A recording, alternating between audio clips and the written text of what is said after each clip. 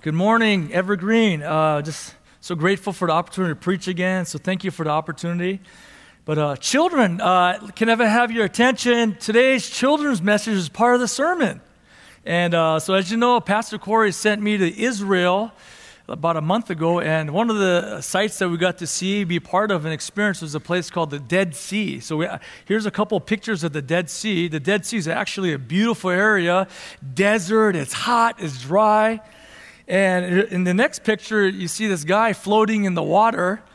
Okay, the sea is absolutely dead in essence. No fish are living in there. There's a bunch of salt. That's why this man could float up in the water more than he normally could in any other body of water. So this is a very interesting place. Nothing lives in this sea, children. So I have a question for you, and it's going to be answered throughout the sermon. Perhaps maybe your parents could help you out. And why is the Dead Sea dead? All right, ask yourselves that. Why is the Dead Sea dead? I'll give you a little heads up when the answer comes up, but it's going to be part of the sermon. Okay, so now as we get into the message here, we're going to be out of John chapter 7, 19 to 39. But let me just pray and ask the Lord to bless this time. Father, we thank you for your word. Your word is good. Holy Spirit, I pray, Lord, that we would know your Son, Jesus, more, and that we will love him more, and we will become more like him. So, Father, I pray, Lord, that you allow me to preach your word with power and conviction. Thank you for this great privilege of being able to preach your word. In Jesus' name, amen. So let's rise. We're going to be out of John 7, 19 through 39. And just a little bit of review as you rise and find your places out of John 7, 19. Last time we were in John, we talked about how Jesus taught on the good teacher, and we taught about the bad teacher. And so this is what pastor elders do. We are called to warn the sheep from wolves, from error. And this is what our good Lord had taught us at the last part of John. So we pick up where Jesus left off. We're in the temple in Jerusalem. This is the Feast of Booths going on, the Feast of Tabernacle, which commemorates the 40 years of wandering in the wilderness.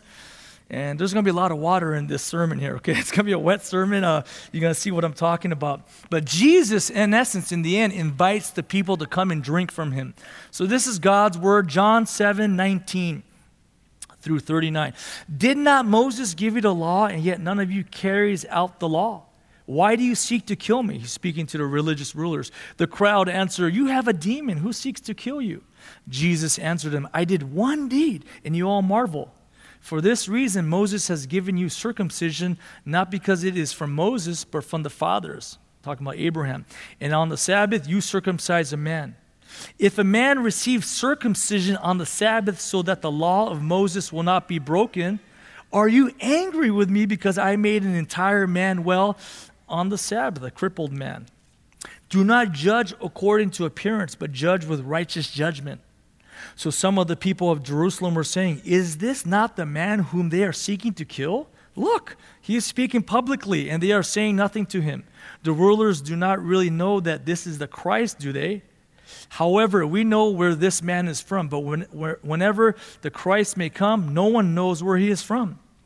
Then Jesus cried out in the temple, teaching and saying, you both know me and know where I am from, and I have not come of myself. But he who sent me is true, whom you do not know. I know him because I am from him, and he sent me, speaking about the Father.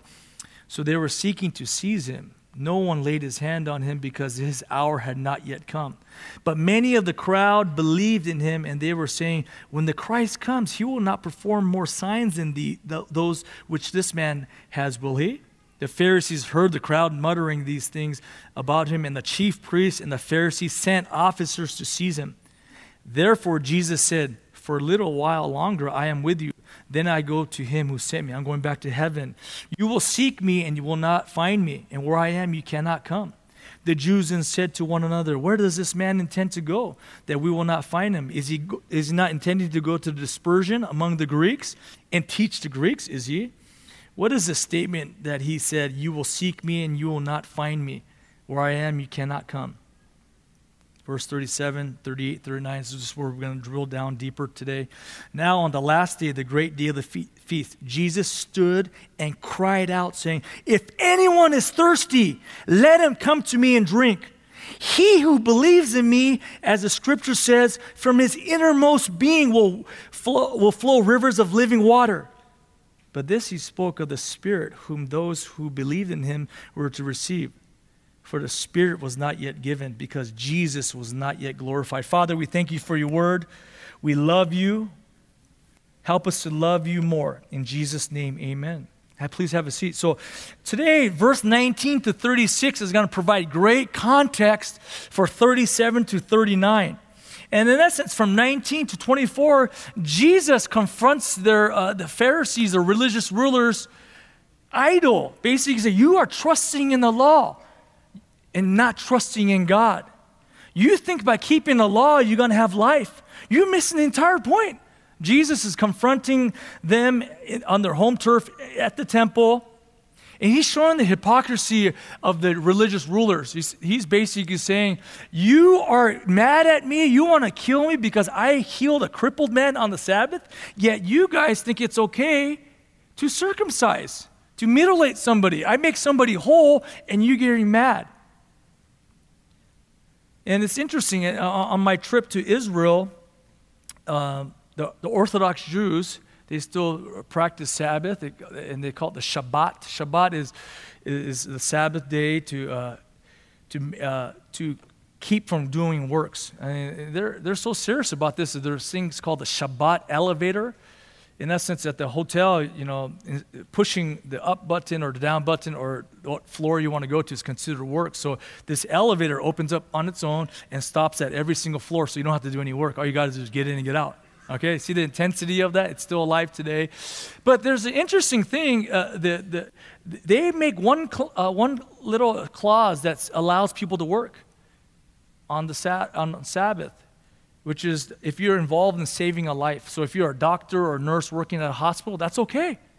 Interesting, huh? Jesus seemed to understand this. The people didn't understand it at the time. Jesus healed a crippled man, made him whole, and they were attacking him. And from verse 25 to 32, people are questioning, starting to wonder, is this the Christ? Why are the religious rulers letting him teach at the temple? They're thinking, could this be the Christ, the Messiah? Why aren't they stopping him? And they go, nah, we know where he's from. He's from Nazareth. There's no way this is the Messiah. There's no way this is the Messiah. And then Jesus screams out, I am he. I am from the Father. I know the Father. And then because of that, some people are starting to believe, but the reason why they're believing is because they notice the signs. As we know, just noticing the signs is not always a validation of true belief. So perhaps some were believers, perhaps some weren't. But this threatened the religious rulers, so they're saying, seize him. They wanted to get him. Jesus was threatening their power, their control, and he was their enemy. In verse 33 to 36, Jesus says, I'm going away. Basically saying, I'm going to heaven. And the Jews don't quite get it. They're thinking, what do you mean? Like, are you going to go to the dispersion, meaning the Greeks that were, the Jews that were spread abroad during the exile? Or is he going to go speak to the Greeks, the Gentiles? And interesting right here, they kind of speak prophetically without even understanding it. Right here in verse 35, it says, the Jews then said to one another, where does this man intend to go that we will not find him? They're thinking in the physical sense, not heaven. He is not intending to go to the dispersion among the Greeks and teach the Greeks, is he? Well, we know that this is what Paul does and spreads the gospel to the Gentiles. They're prophetically speaking what was going to happen without even them understanding it. But Jesus says, you're not able to come to where I go because you reject me. You are excluded from the kingdom of heaven, he's telling them. And then verse 37, here we go. The stage is set for Jesus to give his passionate sermon here. This is it. Jesus was a preacher. Here it is here. Verse 37, it says this. Now on the last day, the great day of the feast of booths, Jesus stood and cried out, if anyone is thirsty, let him come to me and drink. This day was a special day. The day of the final day, the great day of the feast, was the climax of this whole week-long festival. Throughout the week, the priests would get a gold bucket or pitcher and go to the pool of Siloam, which is still there today. And there's a picture of it. They'll gather water and they'll go to the altar at the temple and pour water out. And on the last day, this was just Jesus' perfect time. He knows what's going on. Okay, he knows exactly what's going on. The seventh day, the last day, the priest will get the golden pitcher, fill it with water, and they'll walk around 7 times around the altar and then pour out the water. As they're walking around, the choir will sing the Hallel, which is Psalm 113 to 118. In essence, save now. God, save us now. And then they'll pour out this water. This was a very significant thing, as this water ceremony was very emblematic of how God took care of the people of Israel in 40 years in the desert by providing water out of a spiritual rock. Now, right here, I just want to kind of drill into, put us into the mind of what it was like here. Verse 37, on the last day, the great day of the feast, this climactic day of this great festival that the Jews celebrated, it says, Jesus stood up and cried out. Now, this is significant. In the original language, this has the idea of screaming, a vehement cry. There was urgency to Jesus. And a lot of times, as we talked about before, teachers or rabbis will sit at the seat of Moses as they taught. They would be sitting down. But right here, the Bible says he stood up and started screaming. And there is a difference. There is a difference between teaching and preaching. Teaching is you teach something good and something constructive, something edifying, but perhaps, hey, let's get to it next week, or maybe next month, or maybe next year we'll plan this teaching thing. You know, it's a good thing, but it could wait. But right here, this is preaching. There's an exhortative element to it. There's a call to action by Jesus. He's screaming, crying out, if you're thirsty, let him come to me and drink. Jesus is preaching. He says, you got to hear this now. While all this is going on with the water, perhaps Jesus is preaching this sermon as this water ceremony is going on, or as this water ceremony is just concluded, perhaps. He goes, it's a matter of life and death. You have to understand what I'm talking about. Jesus is saying, I am the fulfillment of this ceremony.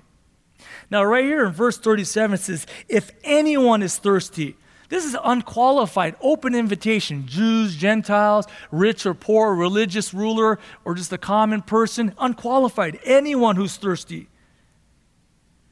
And Jesus ties in Moses and the law at verse 19. He knew what the religious rulers are trusting in. They trusted in the law to save them. They were trusted in by the fact that if I keep the law, I will be at peace with God. I will please God, therefore he will accept me.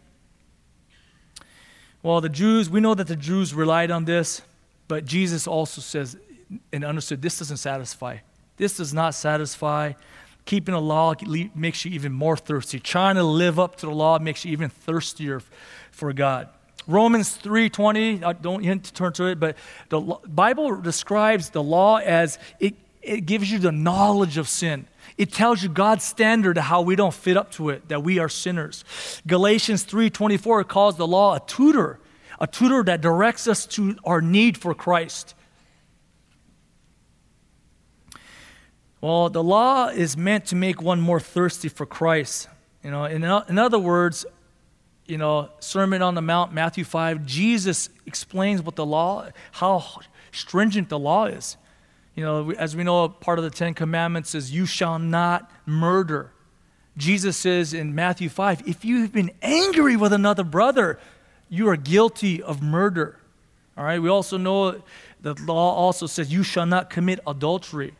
Jesus in Matthew 5 says, if you don't have lust for another person, you're guilty of adultery. So Jesus takes this from the letter of the law, just the physical act of taking it to the heart, to the impossible level. Okay, we all understand this. So when we understand the law more, we all, including myself, realize, man, I don't measure up to God's standard. I need Jesus.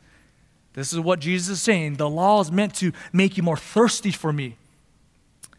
And Jesus is also saying, I satisfy your thirst. I provide the living. Come and drink. So he's screaming this. This is an intense sermon. Verse 38. He who believes in me, as the scripture said, from his innermost being will flow rivers of living water. Okay, water is a very, very precious commodity, in particular in the Middle East. Southern California, we understand this. I mean, the reason why Southern California has some green is that we pump in water from other places. That's just how it works. Without water, it's dry, it's brown. And in the Middle East, they had different ways and different types of water. There's cistern water. So here's a picture of a cistern. Cistern was a big container, basically. Okay, a big hole in the ground. When rain would come, or they would collect water, they gather water in there. Matter of fact, the first day that we were there, it rained. I'm like, wow, it rained, and there was this hole in the ground that collected water, and this next picture shows you the type of water that's in there. If you could see it closer, I mean, I don't think any of us would want to drink any of that water, okay? So that's cistern water. And the better water is flowing rivers, flowing water, spring water, living water. And so we went up to northern Israel, and we saw Mount Hermon, not the one in Northern California, but Mount Hermon in Israel. And we saw the springs of Mount Hermon coming down. And this Mount Hermon is at times a snow-capped mountain. And when the snow melts, it becomes stream water, and it flows down into Israel. Mount Hermon is a source of life. It feeds the Jordan River, and the Jordan River goes on down north to south into Israel. So this is the type of water that Jesus talks, a flow of rivers of living waters within us, if we believe in him. Simply believe, the Bible says, Jesus says, he who believes in me, as the scriptures has said. Now Jesus doesn't point to any one specific prophecy, but there's prophecy of living water in man and through Proverbs, Ezekiel, Zechariah. He's taking the Old Testament as a whole. Okay? In verse 39, as we dig into the text here, but this he spoke of the Spirit. So when we think about water, living water, I think about the woman at the well. I go back to early part of John, the woman at the well. Jesus said, hey, I give you living water. He didn't make it clear what this living water is. In verse 39, he makes it explicitly clear. It's about the Holy Spirit. Living water is the Holy Spirit. Now let's go back. Let's journey back in time here. Okay, let's journey back in time with the Israelites in the wilderness. Okay, God delivered them out of the house of slavery, out of Egypt. And this is about 1500 BC. So 1500 years before Jesus is speaking, we're going way back here. Okay, let's go back. And then it goes to Exodus 17:6. I'll read this for you.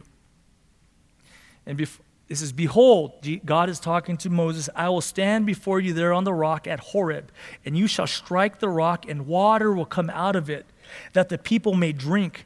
And Moses did so in the sight of the elders of Israel. So this is the scene here. Families are dying and are thirsty. Children are miserable. Wives are struggling. Older people are struggling through the desert here. There's no water. And they cry out to God. God graciously provides miraculous water to come out of a rock. And it's able to give them life. Now, this is what we're talking about. We're talking about water here. Jesus, there's this whole ceremony going on behind Jesus, or maybe it just got concluded. There's this whole scene here. This is the atmosphere. People, undoubtedly, the Jews remember this incident in the wilderness where God provided life through living water, sustained their physical life out of a rock, miraculously. How does this happen? Now, what came to mind is what Paul wrote about in my mind. 1 Corinthians 10:4, Paul writes and explains this spiritual rock. And all who drank the same spiritual drink, for they were drinking from a spiritual rock which followed them. It's talking about the Israelites in the wilderness. And the rock was Christ. Paul saying that Christ, Jesus, pre-incarnate, was with the people in the wilderness, taking care of them. 1500 BC, 1500 years before Christ walked the earth. Now, in verse 39, it says this, at the end. For the Spirit was not yet given. Talking about the Holy Spirit wasn't given to the people yet. Why? Because Jesus was not yet glorified. What does that mean? Jesus was not killed on the cross yet. Jesus wasn't resurrected from the grave yet. And Jesus hasn't ascended back to heaven yet. Jesus wasn't glorified yet. And when upon Jesus' glorification, we know what happened at Pentecost. Jesus sends the Helper, the Holy Spirit, to the believers. Okay, but I see a picture here in Moses with Moses and this rock. Exodus 17:6. Moses struck the rock and water gushed out. This word strike in the original Hebrew talks about striking to kill. Smote the rock. This is not he just tapping the rock with his staff. He is whacking that rock as if to do some damage. Okay, and after that, water gushed out. Water from the rock gushed out, and it sustained their life. It gave them life. I can't help but think now, when I think of this account, how this is a picture of what eventually would happen. Moses, who's Moses? Moses is the lawgiver. Moses is synonymous with the law. Okay, the religious rulers worship Moses. Moses was their guy. The law required that Christ go to the cross and he will be stricken dead. Christ is the source of living water. So this is a picture. Moses, the lawgiver, strikes the rock. Paul identifies the rock as Christ. Living water comes out. The law required that Jesus would go to the cross. Jesus is killed on the cross. And because of it, after his death and resurrection, ascension, he sends us the Holy Spirit, the living water. Can you see how Jesus' timing is so perfect? He had this sermon ready for this moment, okay? He knew exactly what that's why he didn't go with his brothers. He knew exactly when and how to do what he was called to do. Well, back to the Dead Sea. So children, time to perk up here a little bit here. Back to the Dead Sea. So we got that picture up again. And so what happens? Mount Hermon, streams come down from Mount Hermon. Mount Hermon streams feeds the Jordan River. The Jordan River eventually ends up at the Dead Sea. Now, children, why is the Dead Sea dead? Nothing lives in it. The Dead Sea is dead because it has no outlet. It has no outlet. That means it just receives from the Jordan River and keeps the water. That's why it's dead. There's no flow out of the water. This is a massive cistern, basically, just collecting water. And Christians are not dead, okay? We're not dead. The living water lives in us. The Holy Spirit lives in us. True Christians are not self-focused. We give. Now let's take a contrast here. Here's a picture of the Sea of Galilee, okay?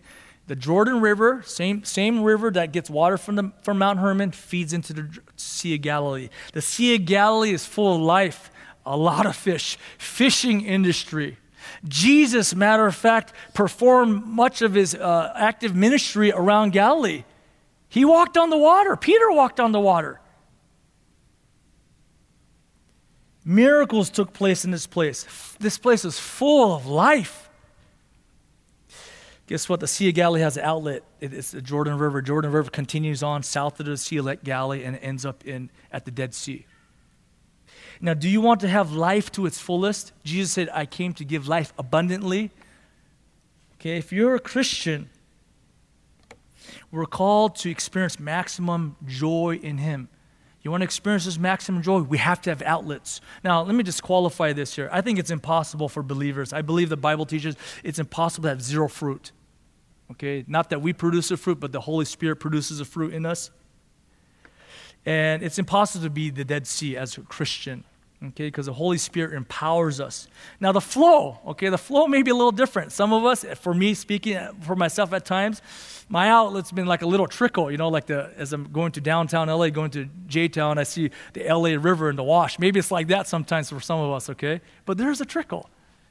Some of us, it may be more obvious. Maybe it's like the Mississippi River is where there's outlets coming out. We're just serving, loving on others, advancing the gospel, preaching the good news. So we are not called to be cisterns. We're called to be flowing waters. Verse 37 says this, from his innermost, from your innermost, from my innermost being, from my own belly will flow rivers of living water. We're not the source of that water. Jesus sends the Holy Spirit. The Holy Spirit's the source of that water, and we get to be a channel for God. We get to be a hose for Him in essence. But being, we're called to be a blessing to the people around us. to the world, the dry, dead world that is around us. Jesus actually, and if you can imagine it, Jesus actually lets us be part of this.